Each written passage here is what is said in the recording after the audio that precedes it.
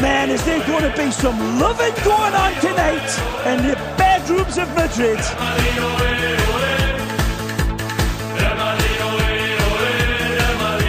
El portugués con pierna derecha, el golpeo de Cristiano, ¡qué golazo!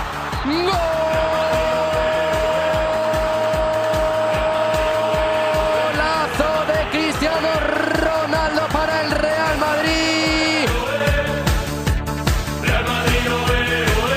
Will you stop talking about tennis players and stupid Hollywood actors, Phil? It's the gladiators out there, man, not tennis players.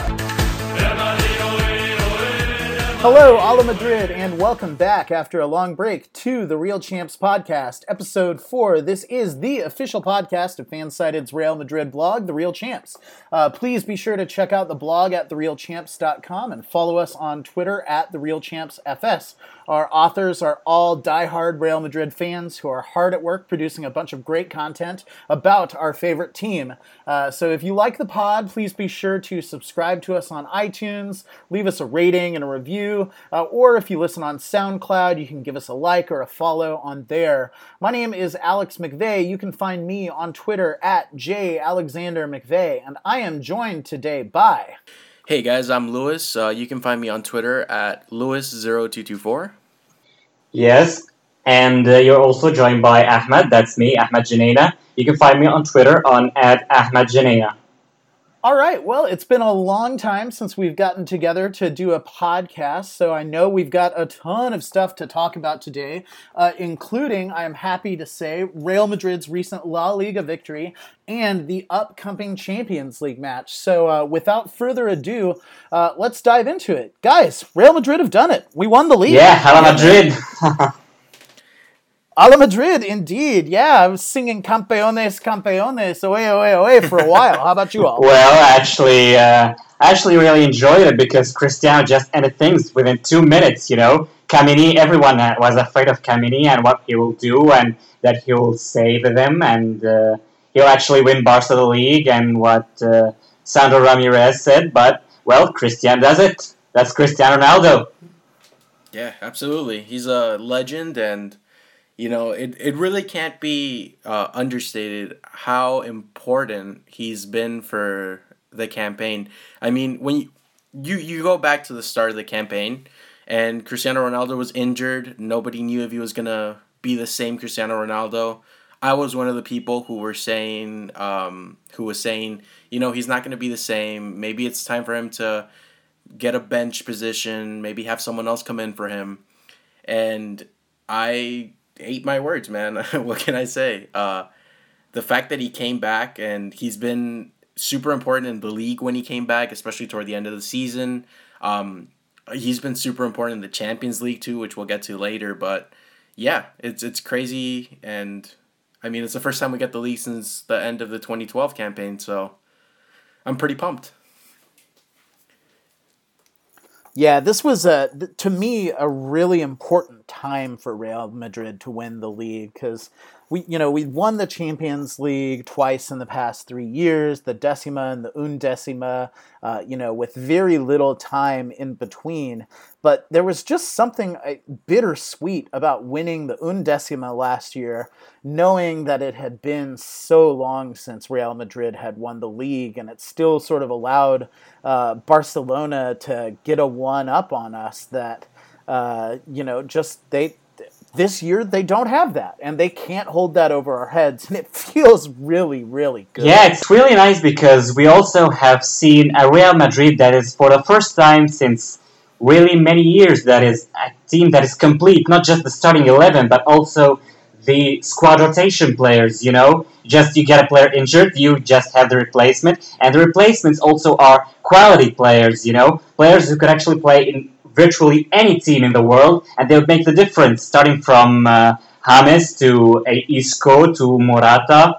They're just brilliant, amazing. There's also Kiko Casilla, who I think we're actually underrating him, but, well, thanks for him. We actually had a very good campaign in the Copa del Rey, had it been not for our little itsy-bitsy mistakes, but, yeah, brilliant. Even when Keylor Navas was injured, he was superb. Yeah, Had it not been for a few own goals by Danilo, we might actually still be fighting in the Copa, or might have still been fighting this weekend for the Copa del Rey had Danilo not made a few boneheaded mistakes and put 2 own goals in the back of our net over the course of 2 games. Yeah, but weirdly enough, he was super important toward the end of this campaign. Because, I mean, we talked about this. Obviously, we haven't published any articles about it, but we usually talk during games and chat. And we've talked about how weird it is that Zidane put so much trust in Danilo with Carvajal injured. And we talked about how Nacho could also play as a fullback, and he's actually really solid as a fullback. But in the last few games, Danilo has actually been pretty good. I mean, I'm not going to say he's better than Carvajal, but he's been more than adequate at taking over the position, and he's been there on the attack. He was surprisingly solid on defense against not only Malaga, but I forget who he played before, but the last 2 games he was super solid. And yeah, I mean, it's kind of weird that he's the reason we're not in the Copa del Rey, but he's also the reason that we actually might have won the league. He's one of those big factors, so that's kind of weird for me. Yeah, I think Danilo was important to be able to plug in because then that allowed Zidane to use the defender bench space for Nacho, who, if you're talking about one of the big stories from this La Liga campaign, you've got to spend some time talking about Nacho Fernandez and just everything that he has done for the squad and how amazing of a story it is that this guy goes from having diabetes at an early age and coaches and doctors telling him he might never be able to play the sport professionally to him becoming a regular in Real Madrid's first team, going from this guy who was the ultimate sort of bench player and the 4th man off the bench that all of our other defenders had to go down for him to ever see minutes, to becoming this player who just really came into his own this year and showed himself to be a really competent defender, almost to the point that people began asking the question of, do people like Pepe or Varane get the start over Nacho when Nacho's been in this good a form? And that's just something that last season I never would have expected that Nacho would be the player to step up and be Zidane's jack of all trades to plug in anywhere he wants across the back line. Yeah, absolutely. Yeah, I actually do agree, really. It's just that Nacho happens to be, I could say a mini version of Maldini because he is so versatile, and this is something you can't find these days in defenders, Just fullbacks are like wingers, they run non-stop, and if you put them in the center, on average, they are shorter than most central defenders, so they're not really good on headers. But Nacho, he's literally the jack of all trades, as you said, Alex. You just plug him in wherever you want, left back, right back, center. Well, who knows? He might even be able to play as a defensive midfielder in case Casemiro gets injured. But anyway, he has really been versatile, and he also has quality. It's not like he's a tier 2 player or something. Actually, he is a good player when players he can put up a fight with players like Varane or Sergio Ramos. He's simply underrated. I was actually really sad last year when they said when rumor has it that he was actually going to Roma and all, because he is really a player that you can rely on him whenever too many defenders are injured, as is the case in Real Madrid. You actually depend on him, and you're not really that worried. Not even against Barcelona or Juventus or whoever. He is quality. Yeah, and he also scored one of the goals of the season. If you remember that overhead bicycle kick that even everyone on the bench, against I think it cleared Leonesa. The entirety of the Real Madrid bench when they realized it was in the Copa del Rey, and they realized, wait, who scored that goal? Yeah, I remember that. Nacho scored that goal? The James reaction was priceless. Yeah, that was and the crazy. free kick he made, that no one expected. I don't know. A lot of us actually missed it because if you're watching it on TV and not and you didn't see it live, you saw the replay because they were still focusing on Asensio being down, and Nacho just super clear-headed in the moment said, "You know what? I'm gonna take this free kick." Oh God, yes. That was in the Sevilla match? Yeah. Is that correct? Yeah, that was such a must-win match. That was probably one of the harder matches in our last little run there. And cheeky Nacho decides he's gonna put it past the defenders when they're still building the wall. I don't know. What did you all think about that? We didn't really get a chance to talk about that, but did you think that was a legitimate goal? Well, judging by some videos I've actually seen on Facebook, Messi actually did it in, I don't remember, maybe 2009, 2010, and it's actually a goal, a legitimate goal, and nobody better than I. So why is it when Nacho does it, it's just everyone goes wild? From the moment that a ref blows a whistle, and from the moment that all the players stand up from the ground. So, okay, this is where it gets a little bit weird with the actual FIFA rules. When you have a foul and you call a free kick, if a player is still on the floor, it's by no means like you can't take that free kick, right? It's illegal, right? But if the players get up and everyone, even if they're arguing with the ref, which is what happened with Sevilla, they're so busy arguing that they didn't realize that nobody was on the floor on the pitch. So when everyone's standing up, that it's fair ball. I mean, unless the ref can call it, he can go ahead and say, you know what, no, retake the free kick. But technically, if he wants to allow it, it's perfectly fine according to the rules. So that's really smart play from Nacho. Yeah, I think this is one of those where I think it's legal. I think if it were done against me and I were on the receiving end, I would be really salty about this goal.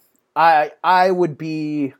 I don't know. It's the kind of thing where I'm really glad we got the goal, but it seems like it is legal, but maybe a little bit shady. And it feels like the kind of thing that if it ever comes back and somebody pulls this crap on us, I don't think we've got a lot of room to really complain as fans. I think it's sort of one of those live by the sword, die by the sword type situations. If we're gonna get cheeky plays like this, we really need to be ready in the future for someone to use that against us. And I don't think we would have a leg to stand on if somebody did. Yeah, but I mean, either way, it's still really smart from him to have taken it. Like you said, yeah, it's shady at best. I mean, it's one of those things that's kind of like an offside goal. Like, let's say like the Cristiano Ronaldo goals against Bayern Munich. Is it shady at best? Yeah. Is it? I mean, if the ref calls it, that's it, right? And even with the Cristiano Ronaldo goals, you could argue, well, no, that's clearly against the rules. But this is one of those cases where the rules permit it. So it's not like it's not allowed. It's just a matter of whether the ref wants to allow it or not. So I don't know. I think if anything, it comes down to the ref's decision, not Nacho. I mean, it's a smart move from Nacho. It's up to the ref to decide whether it's bad or if it's a good goal. So, I mean, I'm not really going to overanalyze it a lot. Fortunately, the only thing that counts is the W and the 3 points, and we got those en route to a really fun La Liga victory, powered by the power of our B squad, as Zidane liked to talk about. I thought it was really interesting that Zidane played this season so well in terms of the rotation policy, in terms of resting not just Cristiano, but for a while there, when we were in that hellish month of April, Zidane was able to successfully say, okay, we're going to play almost an entirely different squad and make 9 to 10 changes for some of these games moving from the Champions League to the league with just absolutely no hesitation, no drop off, no real. It looked like the same quality of squad was playing. And granted, while they were playing against lesser opposition, that takes a lot to be able to go from not playing in about a month to now all of a sudden the entire starting 11 are players who would be considered squad players. And I just thought that was such an excellent ability for Zidane to manage the squad. And to keep everyone happy. Yeah, I actually think so, because he didn't just... Oh, okay, Lewis, go on. No, just that comment. Not just the fact that he had rotation players play in the starting 11, but also that he kept, the big players like Benzema, Ronaldo. Toward the end, Isco is becoming one of those players that he's kept happy despite rotation. That's something that's crazy to me. I mean, can you guys imagine the season where Cristiano Ronaldo didn't play every single match and he was happy? No, never in a million years beforehand. And in fact, that was one of my biggest complaints about Cristiano Ronaldo in years past, was that he did this thing where he was trying to play every single minute of every single match, and he would get to the end of the season and just be exhausted and drained. His injuries. Yeah, he just loses concentration when it matters most.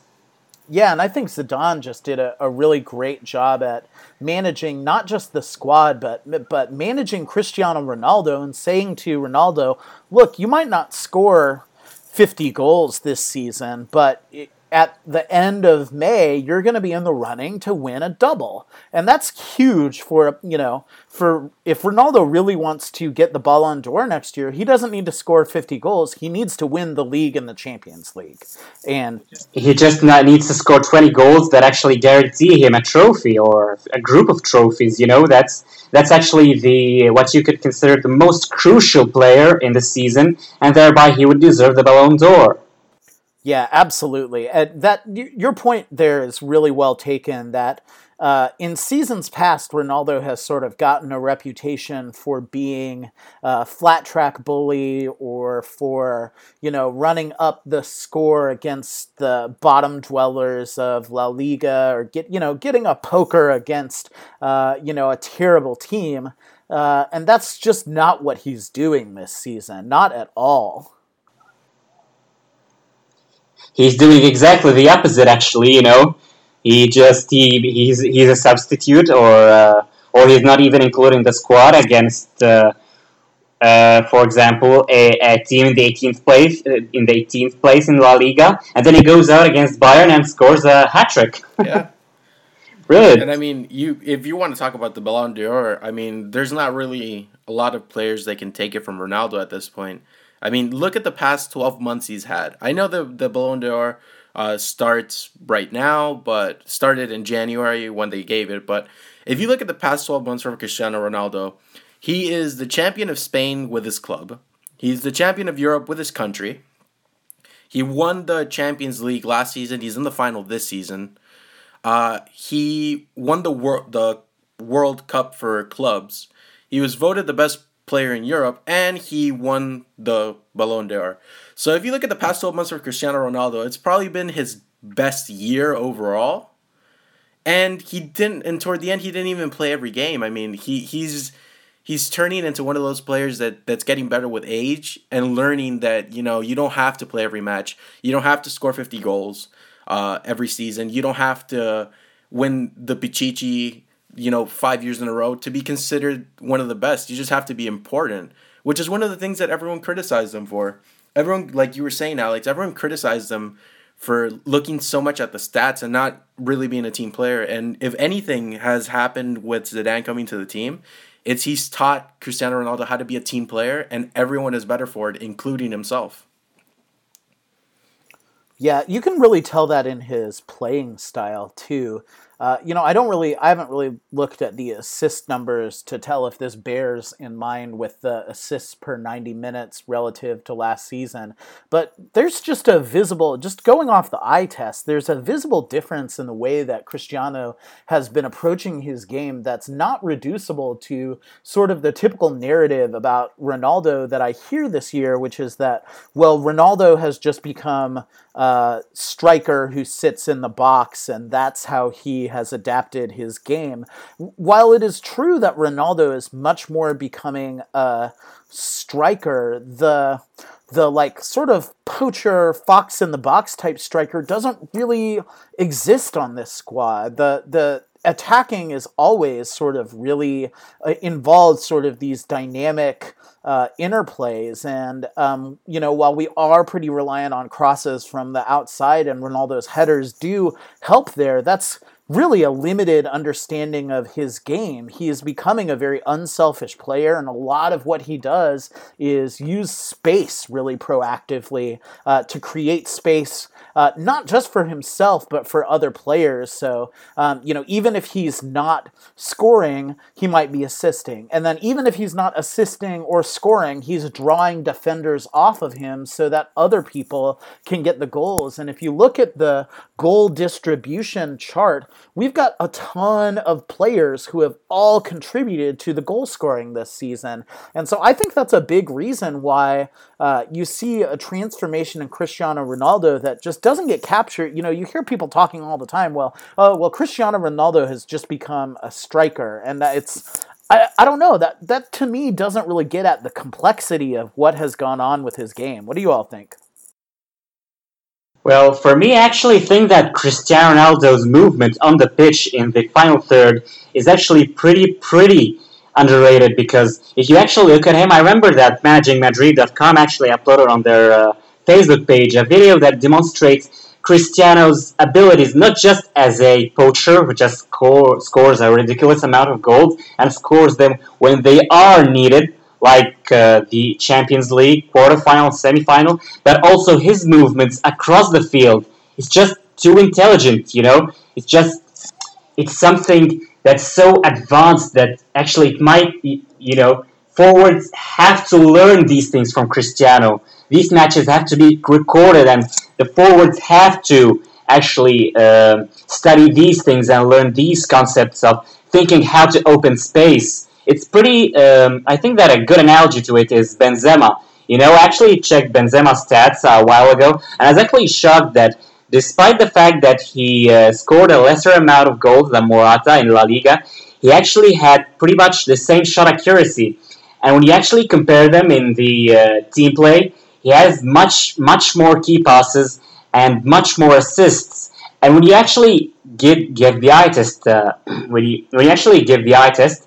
you actually find that Benzema, he is truly a player whose value isn't just tangible by goals and assists, but also his movements on the pitch. They help Cristiano a lot, and I think that's part of the reason why there have been rumors that Cristiano doesn't actually want Benzema to go, because he is really his teammate that understands him and allows him to score those goals. Without Benzema, Cristiano I think he wouldn't be as good as he is. What do you think, Luis? I think you're spot on, man.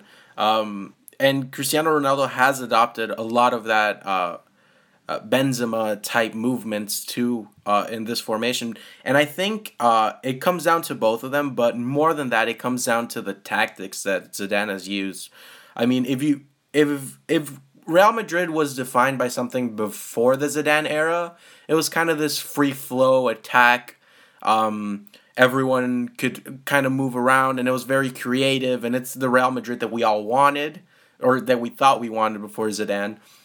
This Real Madrid that kind of everyone was free to go where they wanted. It was really exciting, but it also left a lot of holes in the defense, and I think it's partly why we hadn't won that many league titles beforehand. After Zidane got here, you started seeing a very organized Madrid. And it comes down, like I said, to his tactics. It starts all the way in the back, right? You have Cruz. He plays behind Casemiro, almost. He's the link between the back line and the midfield and forwards, right? So he'll get the ball, and then from there, he'll either pass it or he'll run. But where it gets really interesting is with his use of fullbacks, right? So you have the fullbacks bombing forward, and Zidane is all about just overloading the midfield, right? So you have someone like, let's say, Marcelo go up, and even in a narrow formation like the 4-3-1-2 that they use, which is what we've been using with Isco, right? We don't have that width than we had with Bale. But even then, when you have Marcelo bombing forward, Cristiano Ronaldo will come out to the left wing, right? So what that does is you have Cristiano Ronaldo pulling back. He's pulling defenders with him, right? You're overloading that area because now you have Marcelo, Isco, and Cristiano Ronaldo, right, in one area. And that opens up Benzema. And it's the same thing when you go to the right-hand side. You go with Dani Carvajal, you're going to have Benzema come out. That frees up Cristiano Ronaldo. Why? Because they're pulling defenders. So it's really smart from the players, but it's also it has a lot to do with all the tactics that Zidane has put into the team and how organized he's made this Real Madrid team. Yeah, this idea that Zidane is somehow tactically naive is a really interesting narrative that seems to, I don't know how much traction it has now that Zidane has managed to make it to a second Champions League final and has already won the league. But this, I think this is maybe a good time to talk about Zinedine Zidane and his time at Madrid. So, we've been 2 seasons, or I guess a season and a half if you don't count the sort of first part of the Benitez era, with Zinedine Zidane, club legend, back at Real Madrid. He's won the Champions League last year, the Super Cup this year, the Club World Cup this year, the La Liga title, and now stands to win another Champions League, possibly becoming the first team in the history of the modern competition to win the Champions League back-to-back. I don't know about you, but I think we can officially put the Zinedine Zidane is a bad manager card to bed. Oh, absolutely, man. Well, actually, I have something important. It's a little bit irrelevant, but I actually just got to Squawka, and I don't know, is it actually Squawka, or I'm actually pronouncing I think that's it, yeah, incorrectly. Squawka, that's how it's Squawka. Yeah, okay. I just compared Cristiano Ronaldo's stats in the Champions League between 2016-17 and 2015-16, and per 90 metrics, his chances created, Cristiano Ronaldo has created 1.06 chances per 90 minutes in 2016-17, and in 2015-16, he has created 2.02 chances. That is actually a little bit, it contradicts what we're actually saying this year, It's pretty funny, but... Yeah, but look at his... what about the league? We're looking at Champions League right now, but in the Champions League, you got to remember he had a terrible group stage in the Champions League. Yeah, that's true. That was pretty big. And the time, his most productivity this season in the Champions League, interestingly enough, was after the quarterfinals. Is actually in the form of goals. He has suddenly put himself deep into the running for these Champions League goal scoring records, but that was not looking like it was going to be the case earlier on in the season. So I guess it makes sense that maybe his assists or chance created are less because he's not creating the chances for other people in the Champions League. He's scoring the chances himself. Well, I just got the stats comparing La Liga. Actually, in 2016-17, he got also 1.06 per 90 metrics. And in 2015-16, he had 1.41 chances, which is really a little bit weird because I think it actually has to do with Cristiano this year maybe assisting more, but his key passes are less, Well, either way, you can tell that Zidane is doing the most he can to get the best out of Cristiano Ronaldo, which credit to the manager there. Actually, as I said it, sorry, Luis. Zidane may not be, as I said it in my article, Zidane is not the most genius tactician in football, but he is a great coach, a world-class coach. He proved to us that coaching is just more than fancy tactics and tiki-taka and parking the bus and counter-attack. Coaching has actually much more to do than that. And actually, me as a semi-professional athlete, I actually do acknowledge that tactics is not really everything. There are a lot more than tactics that goes into sports. Yeah, absolutely. I mean, when you have players who feel good, they have their morale is super high, they're going to output a lot more than a normal player would. And tactics are important, but I think it's more important how the players feel, because if you have a happy player, he's going to give more out on the pitch. But I wouldn't say Zidane's bad tactically either. I mean, just using the two formations that he regularly uses, you have the 4-3-3 and the 4-3-1-2. You're really playing with four formations with those two, because the 4-3-3 doesn't defend in a 4-3-3. The 4-3-3 shifts to a 4-4-2 when you have Bale on the wing. He'll run back, and now you have a 4-4-2 defending. And when they use the 4-3-1-2, when they defend, they go to a 4-1-4-1. So I think that Zidane, we don't give him enough credit tactically, but like you're saying, yeah, it's more, what he's done is more important when it comes to the players than it is when it comes to tactics. But I wouldn't say he's bad as a bad tactician by any means. I mean, that's just my opinion. No, of course, nobody can say that Zidane is bad tactically. I mean, it just doesn't make sense that he wins the Champions League in 6 months and he's bad tactically. You can't just find someone like that, So he is actually good at tactics, but, he wasn't...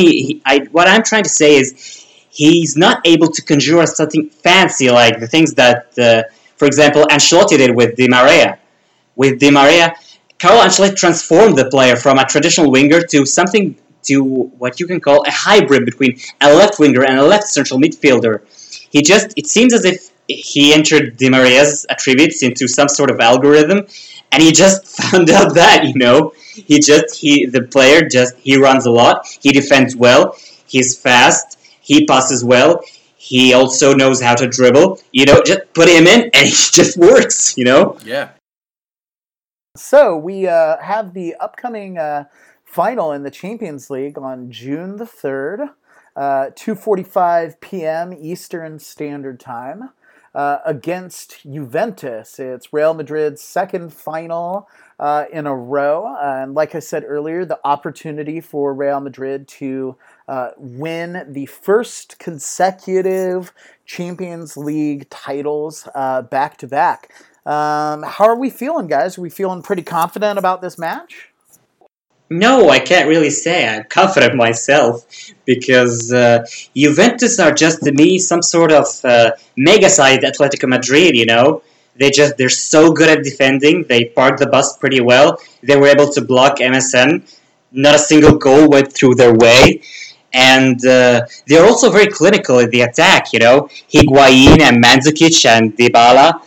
All of them, they don't waste chances, You just give them a chance, they score.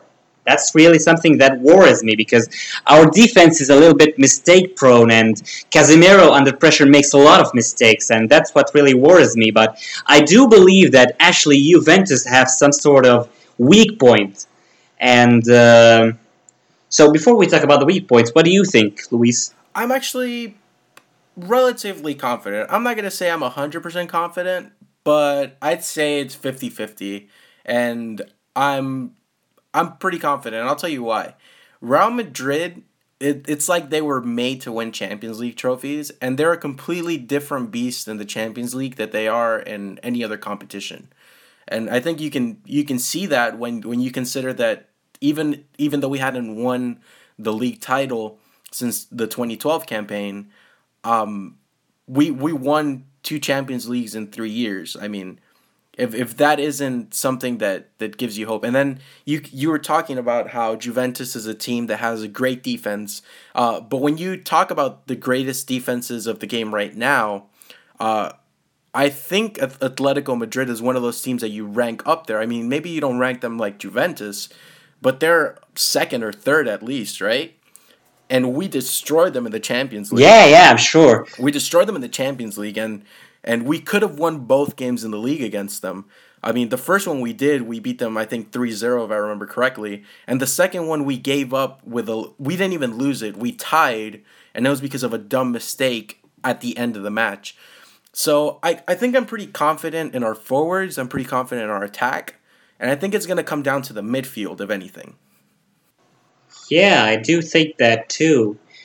I actually also think that if we're going to talk about the Champions League, it is true Real Madrid is very different when they play in the Champions League. It seems like the Juanito spirit just possesses the players and they're just like, oh my god, they're going to destroy the field. They're not going to win, you know? Just Ramos' heroics since 2014.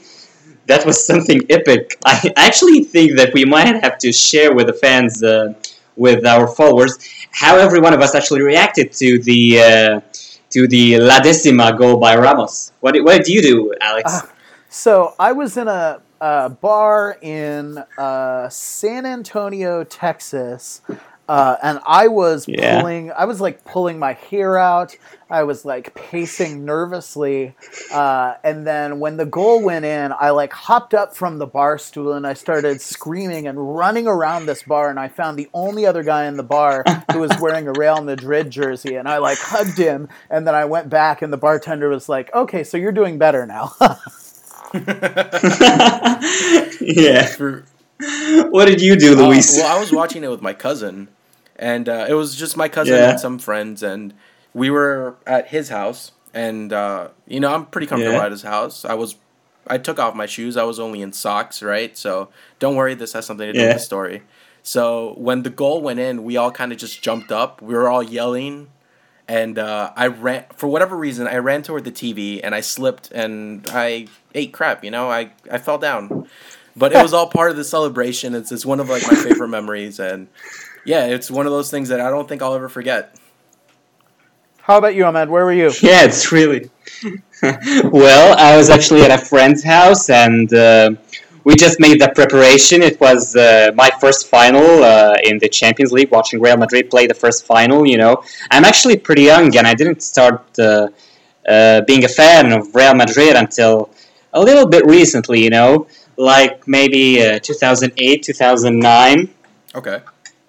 And... Actually, that final was pretty epic for me because I do remember I had that red T-shirt. It was the alternate kit by Real Madrid in 2012, if any of you remember it. And I gave my friend the blue kit. It was Real Madrid's away kit, I guess, in 2014. And we were just watching the match. Suddenly, Godin's goal entered, and I was just, my God, how did that just get past Casillas, He just kept a clean sheet against a team like Bayern Munich, a team that under Guardiola, they were insane at attacking, and we just kept a clean sheet against them. So how come that happens again against Atletico? And then by the time the match went on, I just felt like I kept telling to myself, my God, I'll never live to see Real Madrid win La Decima. And, well, I just sat in my chair and I was looking down on myself and, oh my God, the coolies were there just make fun of me and all that and all. And then suddenly I was just looking at the screen. I wasn't even concentrating. Suddenly, Modric makes the cross. Ramos scores it. Both me and my friend, I can't tell you what happened there. Just both of us screamed so loudly that his father was actually sleeping in his bedroom, and he just woke up and he had a great fight with my friend. He just freaked the hell out of him. But my friend didn't care that day. He kept telling him, "We are the champions. We are the champions. We won La Decima. Who are you?" It's just so epic. That's great. Yeah. It's one of the moments I'll remember for the rest of my life. Yeah, absolutely. Yeah, it was really great getting to celebrate that Sergio Ramos goal, and then it just felt right after that. You could tell that Atletico didn't quite have the legs to keep up, and that things were gonna go our way after that went in. But speaking of Sergio Ramos, Sergio Ramos hasn't scored in a while now after having some really, really clutch goals earlier on the season. He's been kind of quiet recently when it comes to the goals department. I think he might be in to score a big late goal in the Champions League. I think this is... Yeah, against Juventus. This is perfect timing for Sergio Sergio Ramos to pop up in the last minute and say, "Oh, you forgot about me?" No. Sergio Ramos is here. I don't think that's too far-fetched. All three goals that Juventus has has allowed in the Champions League have started through set pieces. And the only one you could argue isn't too much of a set piece is the Mbappe goal. But even that one was started from a corner, right? So it's technically a set piece. So, with a player like Kroos or Modric crossing in, a late goal, Ramos up to defend, I could see it happening. Am I going to say it's 100% for sure that he's going to score? No, but I don't think it's too far-fetched, man. I actually want that to happen, It just Ramos, my God, he plays on my heart, my man. Yeah. I guess I actually skipped a beat for that time in La Decima. And even the La Undecima, I also skipped a beat. My God, he's so clutch. Actually, on a side note, we might have actually noticed something. I don't know if you actually noticed it, but I noticed it.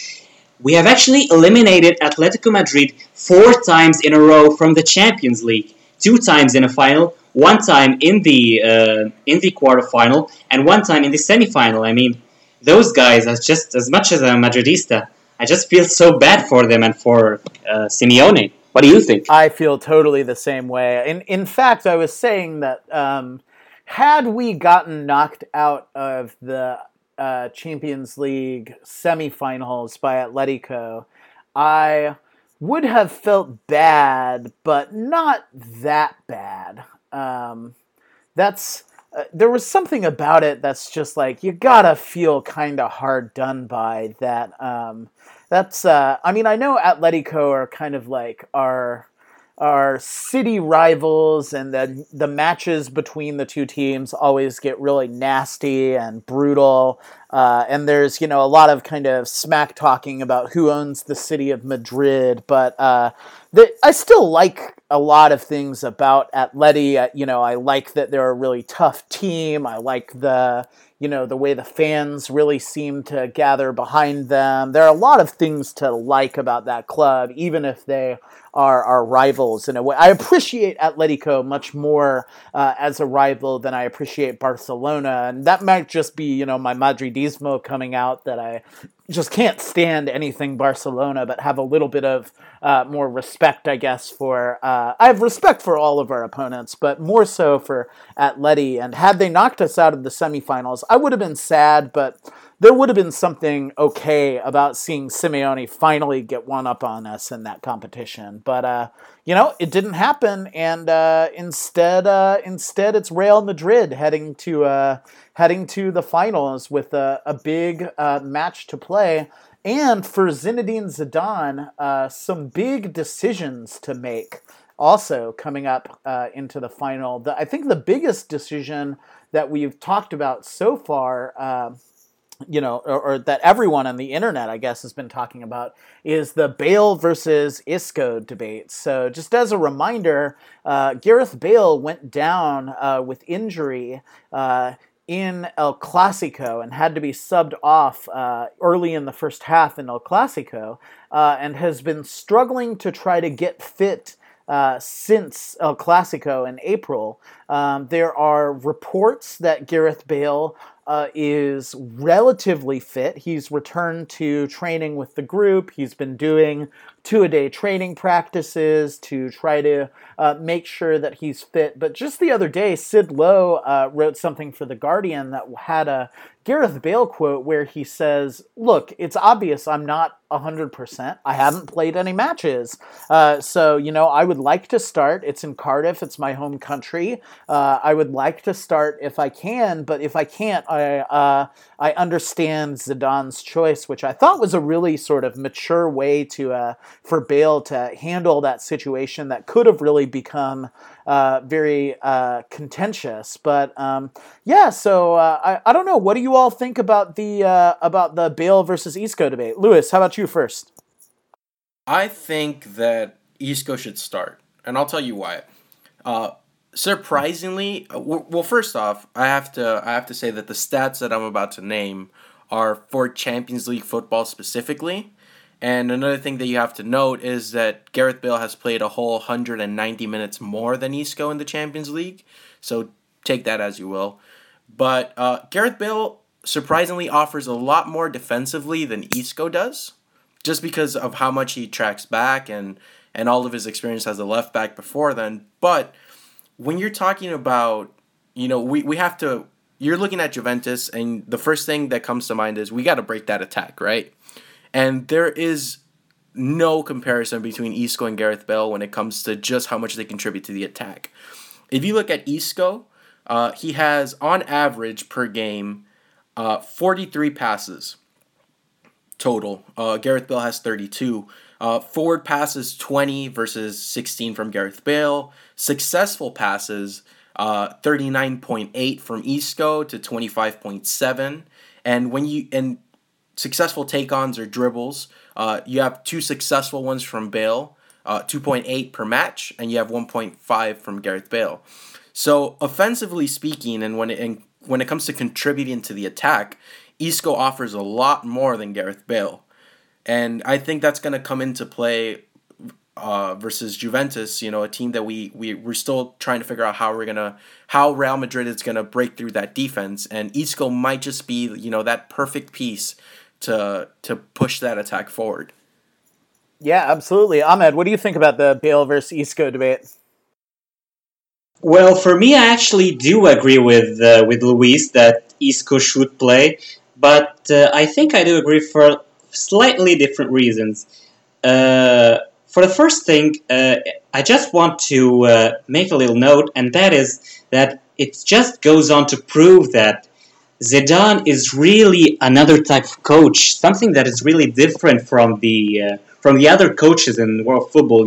As we just said, he convinced Cristiano to distribute his his work rate to distribute his work rate on the whole season, and actually save the most important part for when it's. Actually, I'm gonna repeat that sentence because it's kind of crap. Anyway, Zidane actually convinced Cristiano to concentrate on the most important part of the season. That is the last part of the season, when we start the quarterfinals of the Champions League and all. And I don't think any coach actually did that, whether you think Mourinho, Carlo Ancelotti, and of course not Benitez. None of them actually could control Cristiano. When Cristiano wants to play, he plays. But Zidane, he actually convinced him. And the same goes for Bale. He convinced Bale that maybe you're not fit. Maybe you will not be good enough for the match. Maybe Isco is better. He ingrained that soul, that spirit of the team. That actually, if we play for the team, we all win. We shouldn't think about ourselves. And I do think part of that is actually because Zidane is a legendary player. And, it's something in sports that when you see someone when your coach is actually a professional, when your coach is an ex-professional athlete, you actually sort of take his advice without thinking much about it because, he has experience, he has hands-on experience, so you take it without further consideration. And that's a good thing about Zidane. So, back to the matters at hand, I do think that Isco should play, and that is because of a multitude of reasons. First, what happened in Clásicos, it shows that our medical staff is not good enough. Something about it's just not satisfactory, Just for Bale to go on and say, I'm 100% ready, and then he goes and gets injured. It just feel like, no, he wasn't ready, and our medical staff they didn't do their best about it. That's one thing. The other thing, too, is that Isco can be more efficient against Juventus. Juventus is a team that's, unlike Barcelona, it's a team that actually drops back. It depends on defending and counterattacks rather than pressing high. So Bale's speed will not be really that important in that match. Bale's speed can be more important when the Juventus players are tired. He can actually run between those players. Also, I do think that Bale is not 100% ready. And as he said, he has not played since a really long time. So if he actually plays for the full 90, he'll probably not do his best. But if he simply goes on for like in the 60th minute, he'll actually just exert all his effort in those 30 minutes, and if, God forbid, 120 minutes, for the 30 and 30, yeah, for the rest of the 60 minutes, So I do think that Isco should play, although I actually have a little bit of a disagreement over Isco, and that is that he actually keeps the ball in his feet way too much, don't you think? Yeah, I think that's something that Isco has been criticized a lot for, that I do see that sometimes, but I think it's something that he's gotten a lot better at recently, and especially the second half of this season. He seems to be playing a much more accurate through ball, and while he does occasionally sort of get caught out on the dribble, I think he's just so good at dribbling around people. Even when he gets sort of taken down to the ground, he can kind of scramble around with the ball and get around people. So I do see what you're talking about with, the I think people used to call it that Isco was selfish, and I don't really know if I agree that it was so much of a selfish thing as it was that he was just not quite finding the last pass. But if you look, for both of the goals, the last two goals that Cristiano Ronaldo scored, those were both beautiful through balls from Isco. Pure gold. That was, it's hard for me to support the idea that Isco is selfish or that Isco can't find the back of find another player when he's creating passes like that. So while I think that may have been an accurate assessment of Isco last season, I think he's ironed a lot of those problems out. I'm gonna say that Isco isn't as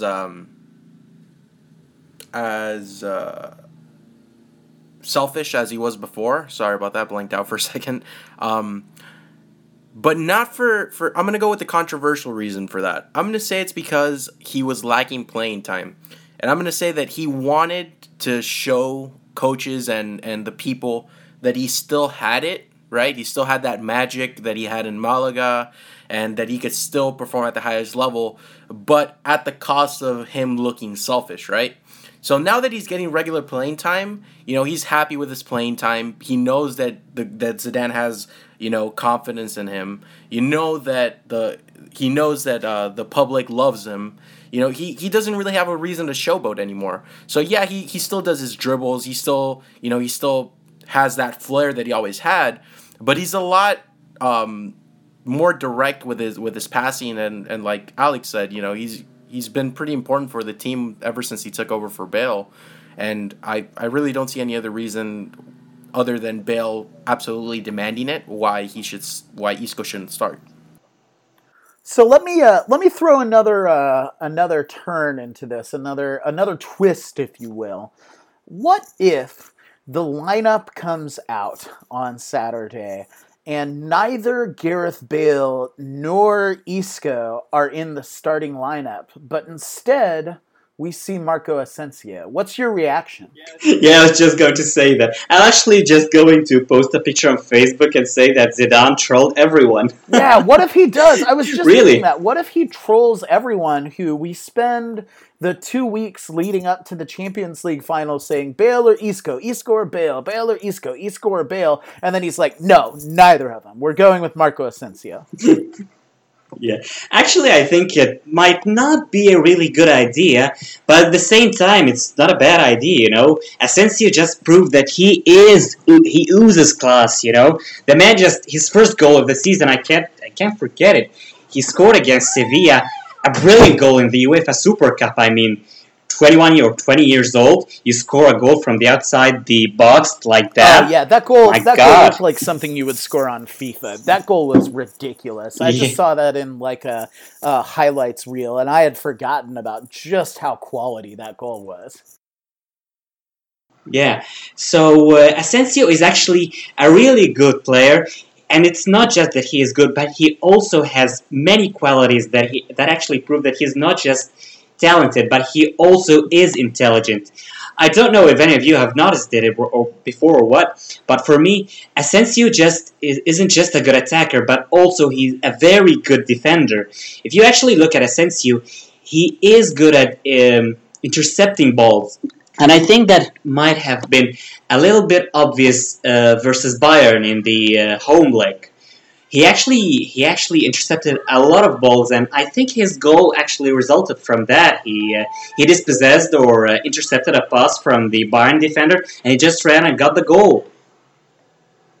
And another thing about Asensio too is that he tracks back. He doesn't tire of tracking back like other players. For example, Isco has a very high work rate, but his problem is one, he's not very pacey, and second, he doesn't have that insane fitness like Cristiano or Bale, so he just goes tired after 60, 70 minutes. But for Asensio can actually play 90 minutes non-stop, and he can keep his work rate at a good level.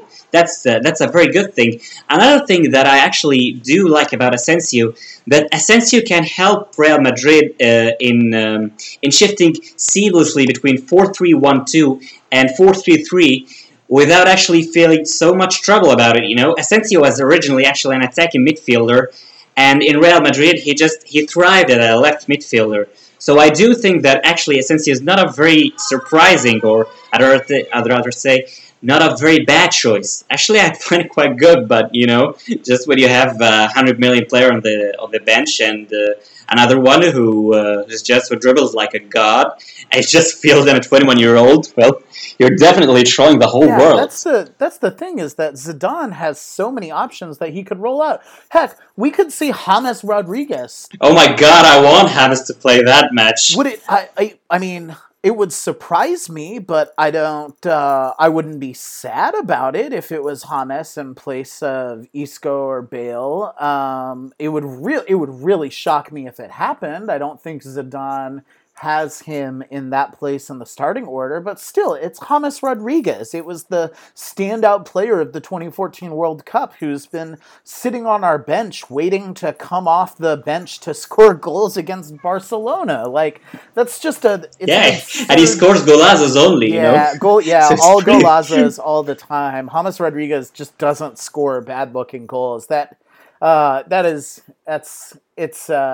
It's really crazy that we've got a player of that quality on our bench. Yeah, and I'll give you another choice, even off the bench. What if you had Lucas Vazquez? Yes, I was just and you have him that. supplying crosses constantly during the match from the right wing.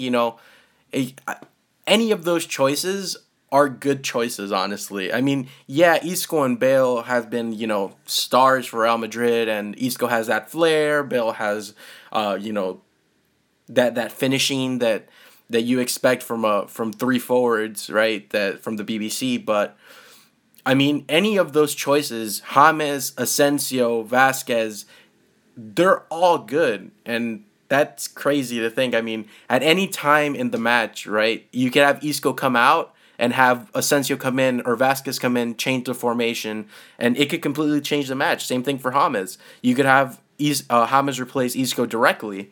And, yeah, I mean, honestly, any of those choices sound good to me. I wouldn't be upset with any of them. Actually, I do think that Lucas Vazquez wouldn't be a very good option if we're actually going to put him in the starting 11. And it's not because there's something wrong about Vazquez, but the problem about Lucas Vazquez, I don't know if you have noticed it, but I do think that Lucas Vazquez, as much as he's really good at dribbling, he tracks back perfectly and he does brilliant crosses. On a side note, he actually assisted Ramos's winner in our match against Sevilla in the UEFA Super Cup. Back to the matters at hand. Vazquez is really good at nearly everything involving football except finishing, and I think in matches like UEFA Champions League final, you just want every player to be able to finish because, it's just the slightest of differences that make the difference, the slightest of things that actually make the difference. So I do think that Lucas Vazquez could be a more of a substitute, He can actually run up and down and give crosses if we're actually late in the scoreline. So he can actually make the difference if he comes from the bench, but from the starting 11, I can't really see it as the best option. But again, Zidane is the coach. What do you think, Alex? I think it's really interesting that if we were having this discussion, if for some random reason the Champions League final of Real Madrid against Juventus were played in October and Gareth Bale were hurt, and we were looking at who we thought Zidane would use to replace Isco or Asensio or Vasquez, I think it would be Lucas Vasquez, which is a really interesting transformation that's happened over the course of the season. Lucas Vasquez has surprisingly been one of the only players who I think has maybe fallen a little bit this season in terms of the depth chart. And I don't know if it's necessarily that Lucas Vasquez himself has performed poorly, or if it's just that Isco and Marco Asensio have really shown their class and the extra thing that they bring to the table in terms of some of the dynamism and the precision that they have that Lucas Vasquez doesn't have. Lucas Vasquez has got an engine. He is really fast. He's got 100% work effort all the time, but he just doesn't quite have that quality or skill in the final third, even though he's, produced some great assists and has produced some really great attacking play. He just doesn't seem to have cemented his place in the same way that somebody like Marco Asensio or Isco has. But I think had we been having this conversation in October, you could have really seriously considered Lucas Vasquez for one of those starting places. I think it comes down to versatility because, Marco Asensio and Isco are very versatile players. Both of them can play on either wing if they want to. Both of them can play through the middle as attacking midfielders. They're good enough at finishing that they could push up higher on the pitch. They can. Asensio is intelligent enough to track back and be a left midfielder in the strict sense. And Vasquez really only plays on the right wing. He was chosen, I think, over Isco and James and Asensio earlier in the season because he was a direct replacement to Bale. But as soon as you change the formation or you require anything different from Vasquez, he's when you see his output go down. So yeah, I think Vasquez is like the perfect replacement for Bale in a strict sense, like if you need someone to cross in. But the reason he's fallen from favor is just he's not versatile. He can't really play any other position well. Okay. Yes, Luis actually nailed it, The problem behind Vasquez is that he is sort of the traditional winger, He plays on the right. Yeah, he's really good on the right wing, but other than that, he doesn't really make the difference, He is not the player who would just cut him frequently, like, for example, Cristiano or Bale or even James or Asensio. So he is the player who just go on to the wing, cross, maybe dribble, but not much.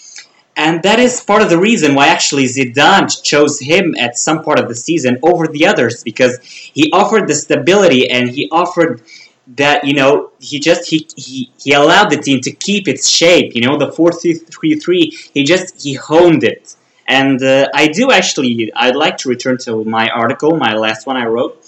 Zidane actually, he decided to play with a certain type of tactics, and he actually stuck to them, and he decided to hone them and improve them and perfect them. And that's why he actually used Vasquez. He actually used him in order to perfect this way of playing. Because, neither Asensio nor James or Isco, none of those are actually pure wingers, Isco and James are, if they actually play on the wing, as far as I know, they are called inverted playmakers, the players who play with their inverted foot and they just, they put through balls and crosses and all. But that's as far as it goes. But Vasquez adds that dynamism of a winger. So that's all I have to say really about Vasquez. What do you think, Luis? Yeah, agreed. Yeah, absolutely. So one other interesting thing about this Champions League final is talking about the goalkeepers. And when you talk about the goalkeepers in this Champions League final, you would think that the primary story is going to be about Gianluigi Buffon. That this is, the one big tournament that he has not won. It's sort of the last line on his CV that he doesn't have yet. And he's one of the most well-liked players in football. He's sort of, in a lot of ways, sort of like the godfather of Italian football. Not to make a mafia reference there, but I just mean, he's this like a founding figure for football, global European football, and Italian football specifically. But I think from a Real Madrid perspective, the goalkeeper is also another interesting issue because we also have a goalkeeper who is world-renowned for being a top performer in cup competitions, for being a great penalty stopper in the name of Keylor Navas, not Kiko Casilla, of Keylor Navas. And Keylor Navas' story this season has really been quite the roller coaster ride in terms of his form. He began the beginning of the season and was, coming back from that surgery on that injury that he worked on, and just looked completely out of form, was getting caught out of position all the time, but he has really turned it around ever since about, I think the Clásico was sort of the first time when we really had to stand up and take notice that you were beginning to see glimpses of the old Keylor Navas. So I think Keylor Navas has a ton to play for this match, and in a lot of ways, given some of the rumors about what's going on with David De Gea at Manchester United, Keylor Navas might be playing for his future at Real Madrid in this final. I don't know. What do you all, Luis, what do you think about Keylor Navas? Yeah, I think that he's back. I mean, I don't think it's too crazy to say that he's back to his best form. And yeah, there's a lot of rumors about him leaving, like you mentioned, and if he plans to stay, if he wants to stay, this final is his last chance to prove that, you know what, we don't need De Gea, we don't need any other goalkeeper, we don't need to bid for Donnarumma. Navas is good enough, and yeah, this is his last chance, so it's going to be very important for him. Ahmed, what are your thoughts about Keylor? Well, for Keylor, I've actually had mixed feelings about him all season, because Keylor, as you said, at the start of the season, he wasn't really that good, He was nowhere near that godly form he had last season, Last season, he was saving us time and time again. It seemed as if our defense it relied heavily on him. But at the start of this season, he was not really as good. And even until maybe, I guess, the quarterfinal of the Champions League, he was not actually that good, He started actually being good, as you said, in the Clásico had that small glimpses of him, of the old Keylor Navas that we all love and want. But by the end of the year, well, he just made the grandest ending, He performed great on the quarterfinal versus Bayern, even though we actually had about 3 goals, I guess, in our goal, between our goalposts.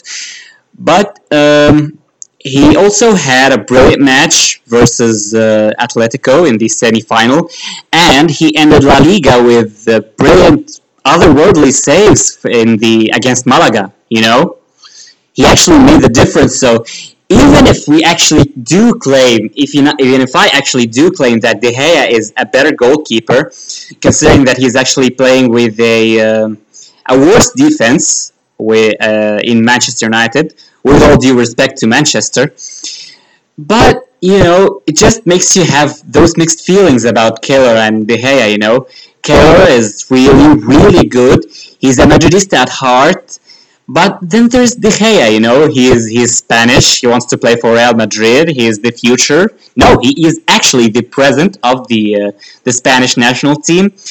So it just, I can't really decide. It's really hard, man. Yeah, the Keylor Navas David De Gea debate is a really interesting one. But I think a lot of it may end up coming down to how Keylor Navas performs in this Champions League. I think if Keylor Navas is called upon to make some big saves, or if it perhaps comes down to penalties, and if Keylor Navas is the reason why Real Madrid win this Champions League, I think it would be really, really hard to say, all right, Navas, now is your time to go. I mean, it doesn't necessarily mean that Florentino Perez won't say, no, I want the shiny new toy in the window, and still go get David De Gea anyway. But I'm a big Keylor Navas fan. I really liked watching him with Costa Rica in that World Cup. And I just think he's a top class. Just seems like a top class dude. Like just in terms of personality, like. You can tell he really loves his family. He seems like he's, religious in a very deeply personal way. And like his thing that he did after the Champions League, where he had Marcelo shave his head in honor of the kids that he's been visiting at the cancer ward at the hospital. It's like he seems like an outstanding player and a really good guy. And I don't know, I would feel bad if he ended up having an immense Champions League final match for us, and then we still sold him on anyway. That would be really painful for me as a fan, I think. Well, it would be painful for us all, actually. As I told you, I can't really say that Keylor Navas is not worthy of the white shirt, of the number one jersey. But there's that thing about De Gea, it's just, as one journalist actually said it once upon a time, but it was actually on an Arabic site. He said that Keylor Navas's greatest mistake is that his mother and father, none of them are actually Spanish. Yeah. So, Hey, that didn't stop Diego Costa. Yeah, but that's because he's Diego Costa.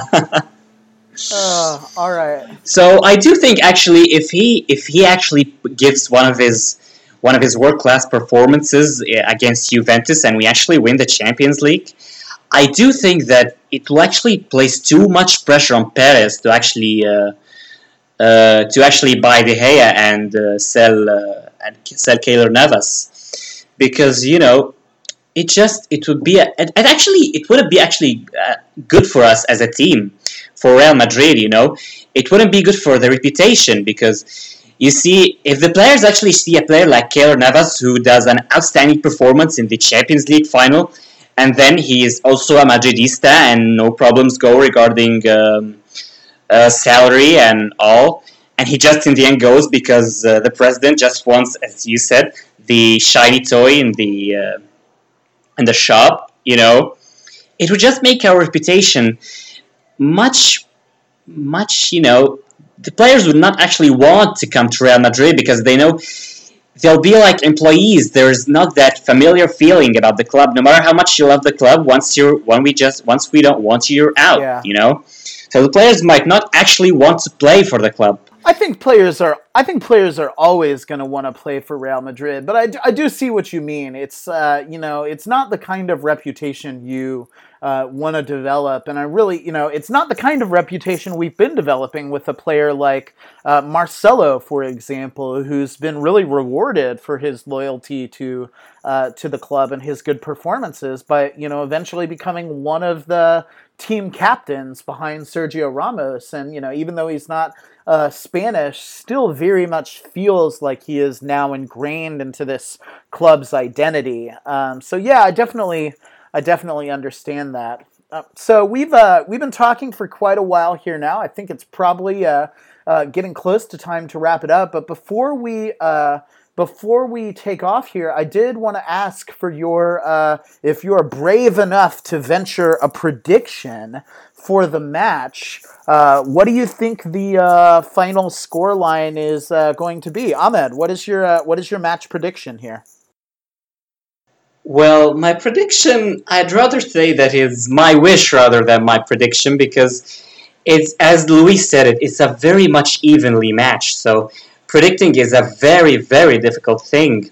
I'd rather say that I'd like the scenario of us being, 1-1. Cristiano scores a goal, and then maybe Dybala scores, and then in the last minute, Ramos scores the winner. Okay, so 2-1 to Madrid. I'm actually beginning to like these. 2-1 to Madrid for Ahmed. What do you say, Luis?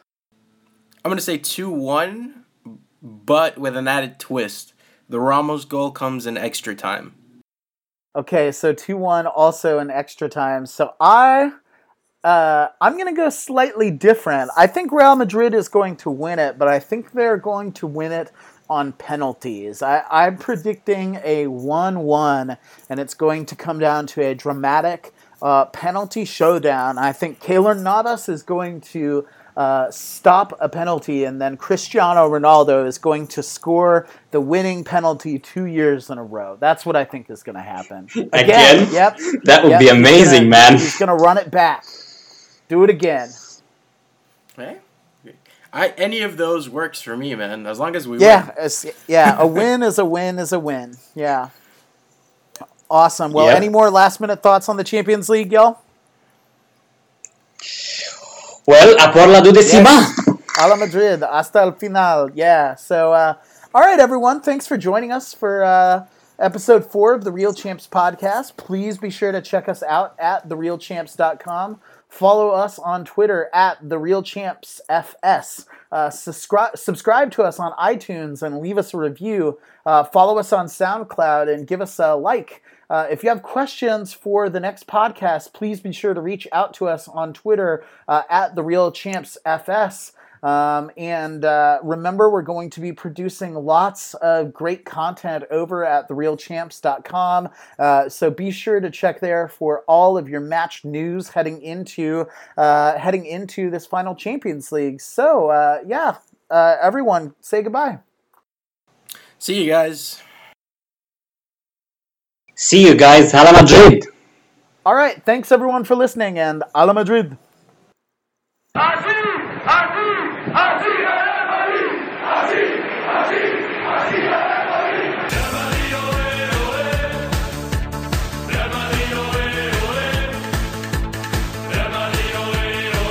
Oh man, is there going to be some loving going on tonight in the bedrooms of Madrid?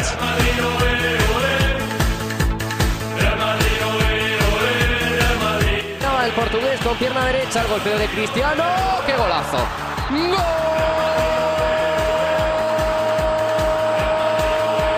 ¡Golazo de Cristiano Ronaldo para el Real Madrid! Will you stop talking about tennis players and stupid Hollywood actors, Phil? It's the gladiators out there, man, not tennis players.